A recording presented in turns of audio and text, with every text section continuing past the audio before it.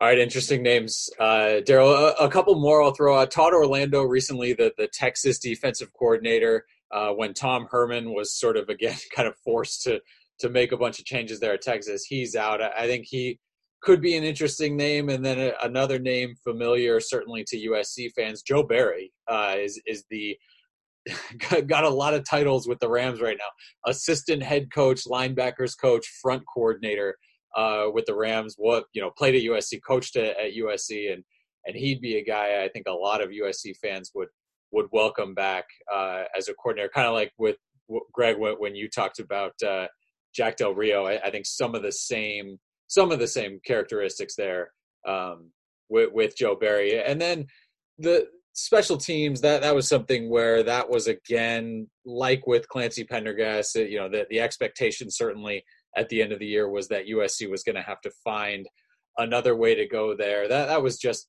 this season. USC finishes 130th, and again, that's out of 130 teams, dead last in the nation in kickoff return defense. You're a full yard worse than the team that finished 129th. You're 15 yards per return behind the number one team in the nation there. It's too many yards. It's 2 kickoff return touchdowns, almost a third, the one that Arizona State then quickly punched in. In terms of kickoff returns, you did get a touchdown this year from Velus Jones, still 56th in the nation in kickoff returns, 50th in net punting. Just too many sort of athletes to be kind of middle of the road. And for me, too much time spent practicing special teams. It's fine if you want to spend that much time practicing special teams and then be really good at it. I mean, have it be one of those kind of how Virginia Tech was for a long time, where they just found big plays and touchdowns constantly.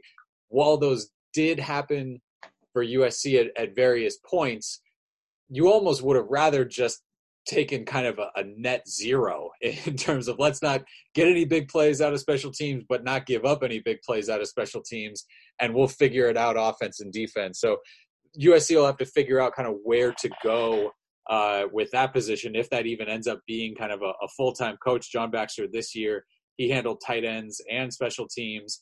And then a couple other coaching notes. The first note that actually came through this offseason was Joe DeForest, who handled outside linebackers for USC this year, and really kind of an interesting group. There were only at certain points 4 guys that he was coaching at outside linebacker. All of them either suffered injuries or played some middle linebackers. So that was just a tiny group. Hunter Eccles finished the season on the bench. Abdul Malik McClain, he got injured early in the year. You had some guys. Elijah Winston is there. Giuliano Falanico is there. But the emergence of Drake Jackson really sent USC into that 4 down front for so much of the season that felt like a position where, certainly it didn't feel like it necessitated a full-time coach for a couple of those guys. So not a huge surprise. He's going to North Carolina State to be the defensive backs coach. And then an interesting note, Chris Hawkins, who, obviously played safety at USC and was a USC grad assistant this year. There was a thought certainly that he could get a full-time gig in the future somewhere. That happened a lot earlier than certainly I expected for him. He's at Arizona State now as the defensive back coach for Arizona State. He's going to be another tough recruiting matchup in the Pac-12 for USC looking forward. And he was a great recruiter at USC as a GA. Arizona State is kind of putting some finishing touches on a staff that is going to recruit California, and specifically Southern California, specifically the LA area of Southern California, really hard. That puts USC in a position now, if you want to make a statement with signing day coming up in February, there's some hills you're going to have to climb against some of these guys. So we'll see where USC goes with now what feels like could be a number of positions opening up that they're going to be able to fill. And that sort of brings us to wrapping this up. Greg, I want to start with you. Just looking for, and it's not even so much trying to put a positive spin on things, because after Iowa and kind of the way things are going, it's it is right now tough to see kind of clear skies and clarity. It's so much you got to prove it. And I understand that's tough because you're not going to see the field for a long time. And a lot of the stuff that you do this offseason is going to be met by negativity from fans who frankly are tired of hearing about what's going to happen, or hearing, yeah, you just saw this, but that's not true. It's going to be like this. And so, right now USC is kind of in a tough spot to explain themselves to fans. But Greg, big picture things for you. What do you want to see happen? What are the things that USC needs to do over the next days, weeks, months, I guess, to put themselves in a spot where maybe in your mind it's kind of like, okay, things might be trending up, things might be going in a right direction, or at least I feel at least a little bit more comfortable going into this 2020 season than either going into 2019 or kind of how things played out in 2018, 2019. Well, I think first of all they have to make a big splash on defensive coordinator. I enjoyed hearing the different names that Daryl brought out. Some of the ones that you brought out. But from my perspective, in order to gain credibility, they have to bring in somebody that everyone will say, yeah, that's the guy. I know who it is. Charlie Strong has a great reputation as an assistant coach. Del Rio, I have long believed that if he wanted to be a defensive coordinator at SC, he would bring the old SC attitude back. And I think that he knows what it's all about. You have to have something of a big splash right now. If the February signing period is going to have any type of positiveness to it, they have to bring in somebody that's going to be able to go into a living room or be brought on campus to, like a Claiborne, to get people going. The loss of Chris Hawkins, in my opinion, is a major loss because his father also runs a very successful 7-on-7 team, and you can't lose sight of that. If you understand the way basketball works at the travel team level, football is almost there now in the same capacity. These traveling team coaches and organizers have a tremendous input, and I'm sure Herm Edwards saw that when he hired Chris, and Chris is a Trojan. He will one day come back to coach at SC. I have no doubt about that. But in terms of how do you change an attitude and a culture? You bring in people that are culture changers, attitude changers. Everybody knows some of the names that we talked about, and more importantly, somebody has to go into the office of Carol Polk and say, "Look, do you understand the damage that's been done? Do you realize what I would not want to be the USC ticket department promotion people at this time? The press conference that Helton had after the Holiday Bowl was a disaster. Okay, they've got to avoid Helton going out there and saying comments like, things are really going to be bright, and we think in terms of national championships, and like you brought up, Eric, hey, how about winning the South Division? That might be a good chance to that should be a given. SC should never be thinking in terms. They should be thinking, but words don't match the results. The return is not as good as the investment. So I think a little baby step should be a big step, and it begins with who they hire on the defensive end. Daryl, how about you? What are you looking for? Thank you. When I look at this, I think the first step has already been done. Okay, and a step in the right direction. By hook or by crook, by omission or by commission, the mere fact that John Baxter and Clancy Pendergast, public enemy number 2 and 3, amongst all USC fan base, whether you go on any social media platform or you were there like us at any given time in the stands, the disdain for them right now, the fact that they've been removed, gives this fan base optimism, because we saw changes occur on the offensive side last year that brought in positive results.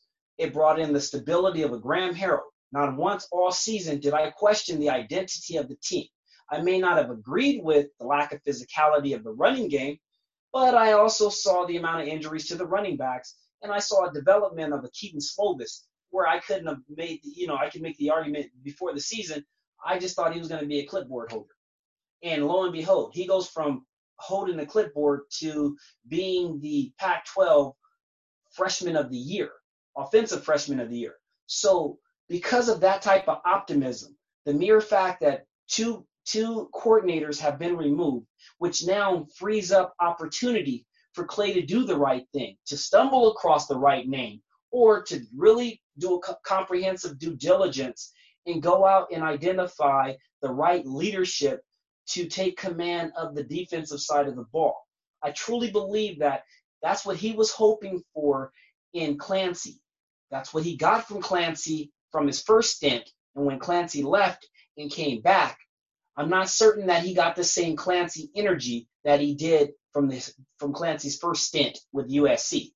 So with that being said, what are some of the other wholesale changes?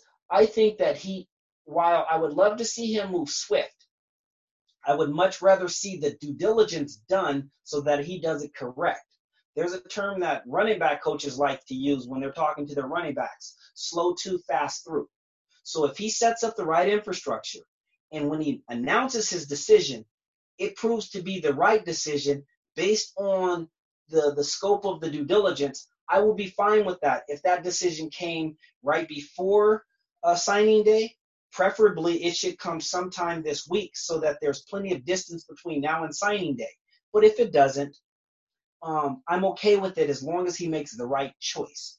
The other thing that he needs to do is win the off season. He needs to regain the trust of his team by getting them to buy into the off season challenges and taking ownership of the 2020 season. This season will be as the commitment that they received during the off season as they pencil Alabama as their first game to open up, or early season, I should say, to open up the season. So those little movements, you just freed up a tight end position on the offensive side. Allow Graham Harrell to bring in another one of his guys to fill that position.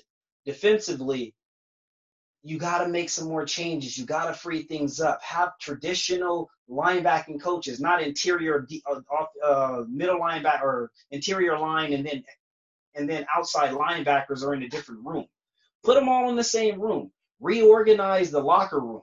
Reorganize the meeting rooms so that there is consistency with it. But the other thing that I'd like to see Clay Helton demonstrate to us as the fan base is that he does have a plan. Give us a State of the Union address. Give us a sense of the direction that you want to take this program. Don't hide behind the fact that it is the off season and you don't have to obligate yourself to talk to the media. Be proactive. Re-ingratiate yourself. Take ownership for the way that things went. Show some humility in that regard. Give us a sense that you recognize the pain and frustration without having to use a ton of cliches.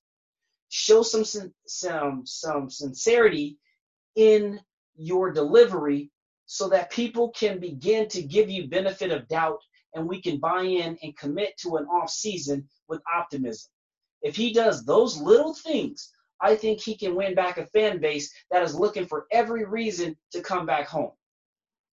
I think that's big. I think I'm troubled right now by the fact that it feels like, and I get it, it's a lot of this is coming via social media, and this is something where, Daryl, when you're playing kind of halfway through your career and things are not going well at USC, you don't hear it from fans all the time. They don't have a way to send you direct messages or tweet at you or those kinds of things. So I'm assuming at that time you were a little bit more insulated from that than these players are on this team and really throughout all of college football. If you make a mistake, you are getting crushed on social media. And that, I mean, I don't want to say fair or unfair. That's completely unfair that you're kind of open and can take that sort of harassment. But it feels a little bit troubling right now where players are kind of feeling attacked by the fans and I don't think the fans mean to do that. I don't think the fans are saying, we don't care about this team and the players are terrible and all that sort of stuff. It's just getting a little lost in translation. And you saw Chris Steele was one of the guys, and there have been a few others where it's kind of this feeling of, when we turn things around, don't come crawling back then, that sort of idea. And that kind of hurts to see where the fans and players maybe are at odds a little bit, because I don't think anyone on either side is looking for that. And that's kind of something where I don't know how you get a handle of that this offseason, but I do think, Daryl, you made a really good point where the fans want to feel like they're being told the truth. And when you have a loss like Iowa, and Clay, he kind of got to it a little bit. They were the better team. They beat us. I think fans want a little bit more of that. Look, we weren't ready here, and they were better than us here. We didn't do this well. We had mistakes here, that sort of thing, where you kind of own up to the whole thing. And I understand where Clay Helton comes from. He does not want to throw he does not want to come across like he is throwing any of his players under the bus. He is absolutely, you talk about a player's coach. He is that. Personally, I think to a fault at times, where protecting players and making sure, they feel like they can kind of do whatever they want. I think that at times is a detriment. And I think right now, with kind of how the fan base feels about the program and the direction it's going, again, not the players. It has nothing to do, I think, with how they feel about how the players did or what they're doing in the program. I think that's going to be interesting to watch, because this offseason. And Eric, if I may comment to that, let me comment on that, because Here's where I think sometimes Clay misses the mark. Okay. And I'm speaking from just conversations from existing players and players who have left the program. Okay. Every player wants to feel protected by their coaches in the public.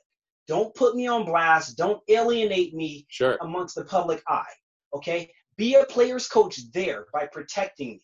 Take ownership because, to protect me. But in the meeting room, in the locker room, on the field, hold me accountable. Because if you don't hold me accountable, then how am I going to know what I need to correct? I then start to develop as a player a false sense of security, or a false sense of good. Okay? You can make an interception as a defensive back, be out of position and just make an athletic play, but not be actually executing the game plan accordingly. Hold me accountable where I need to be held accountable. And where I think sometimes Clay Helton misses the mark is, it just from my perspective, it's that fine line from acknowledging in that press conference that we weren't as prepared as we need to be, and moving forward, we're going to have to change the way we do things if we're going to reach the goals that we ultimately set for ourselves. You can say something like that without throwing your team under the bus. But to just tap dance around the true nature and glorify another team without taking the responsibility of saying, because we lacked the right preparation, we made them look like they were a national championship caliber team, and they weren't. So I understand what you're saying. And from Chris Steele's perspective, yeah, I get it. It's a natural defense mechanism. He doesn't want to desensitize himself from a fan base. He wants to come home, play before the fans in the Coliseum, and feel welcome. But when a player feels more welcome on the road than they do at home, then that becomes a problem too. Absolutely. And I was not trying to knock Chris Steele or any of those guys. I totally understand the feeling that they get. Look, when they go out, when they say anything, when they do anything, they're being met right now with just constant negativity. And that's a tough thing to play with it. And you hope they can kind of spin that forward. The players know Alabama's next. Whatever has to happen, winter conditioning, spring ball, all of that stuff, they know what's coming. And I feel like they're going to focus themselves.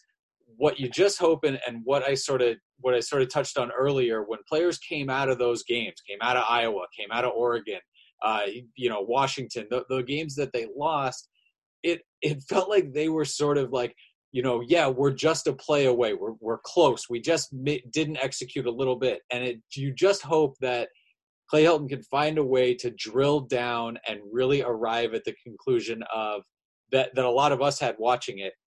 It's not. You're not a play or two away from those programs. Those are it looks different when those guys played. Iowa looked bigger, and when you talk about a Big Ten Pac-12 team, you sort of come in with that easy conclusion, okay, the Big Ten team is going to be bigger and stronger. The Pac-12 team will be faster. Iowa looked like they had the advantage in absolutely every category when you match two teams up. And that's not something where you can say, oh, we're a play or two away. That was something that is striking, and I think that is sort of where Clay Helton really needs to drill down, and that's what we talked about, kind of foundational. You need to have a better understanding of who you are, where you want to go, and how you need to get there. And those are massive questions that you're asking, kind of 5-6 years into a tenure. I think Greg's right. A defensive coordinator who can come in and sort of change just everything about that side. Not even so much that Clancy Pendergast was doing everything wrong, but you need a shakeup. And I think that's something that USC can hit on here. Recruiting at this point, they're gonna get a couple guys between now and February. They'll sign a few more in February. Some of them will be good players. This is not going to be a recruiting class where USC fans in 10 years are going, oh man, thinking fondly about this class. There will be some guys that end up being able to play, but I think overall it's still, Clay Helton still needs to drill down and lay some foundation for this program and figure out how things are going to go forward, because it feels like a lot of these decisions are just sort of being made on the fly, fixing things one after another. And I want to give him the benefit of the doubt when he says, I'm now given an opportunity to really fix all of this stuff. I want to see what that ends up looking like. And again, it's easy. I think it's easy for fans, and a lot of fans are going to say it's not going to matter. And in the end, that might be true. But again, for us right now, covering the team, wanting the team to do well, wanting these players to find success, those are the big questions for me. Does it look like every decision from here through the offseason is made with an end goal in mind and really a deliberate attempt to get somewhere else? Not just, okay, we need to take one more step forward, because they need to take leaps forward, I think. And that Iowa game, like Greg, like you said right off the top, that Iowa game, I think, showed us all everything about where they are right now, and I think how far still they need to go. Well, you know what, Eric? Let me just say one thing. I know we're coming to the end here, but let's wrap it up. Go ahead, Greg. Yeah, I was just going to say, you can't get in front of the media and for the fans to hear that we're good, but we got to be great. First of all, you're not good. Okay, you're not good. 8-5 is not good unless you're at Oregon State or Washington State. That's not good at USC. Okay, so all of a sudden there is a false statement right there. The key is perhaps just do what you're going to do, and then don't say where we are today when everybody knows that we're not there today. And I think that sometimes Clay is trying to pretend that we're all gullible, but we're way, way past that now.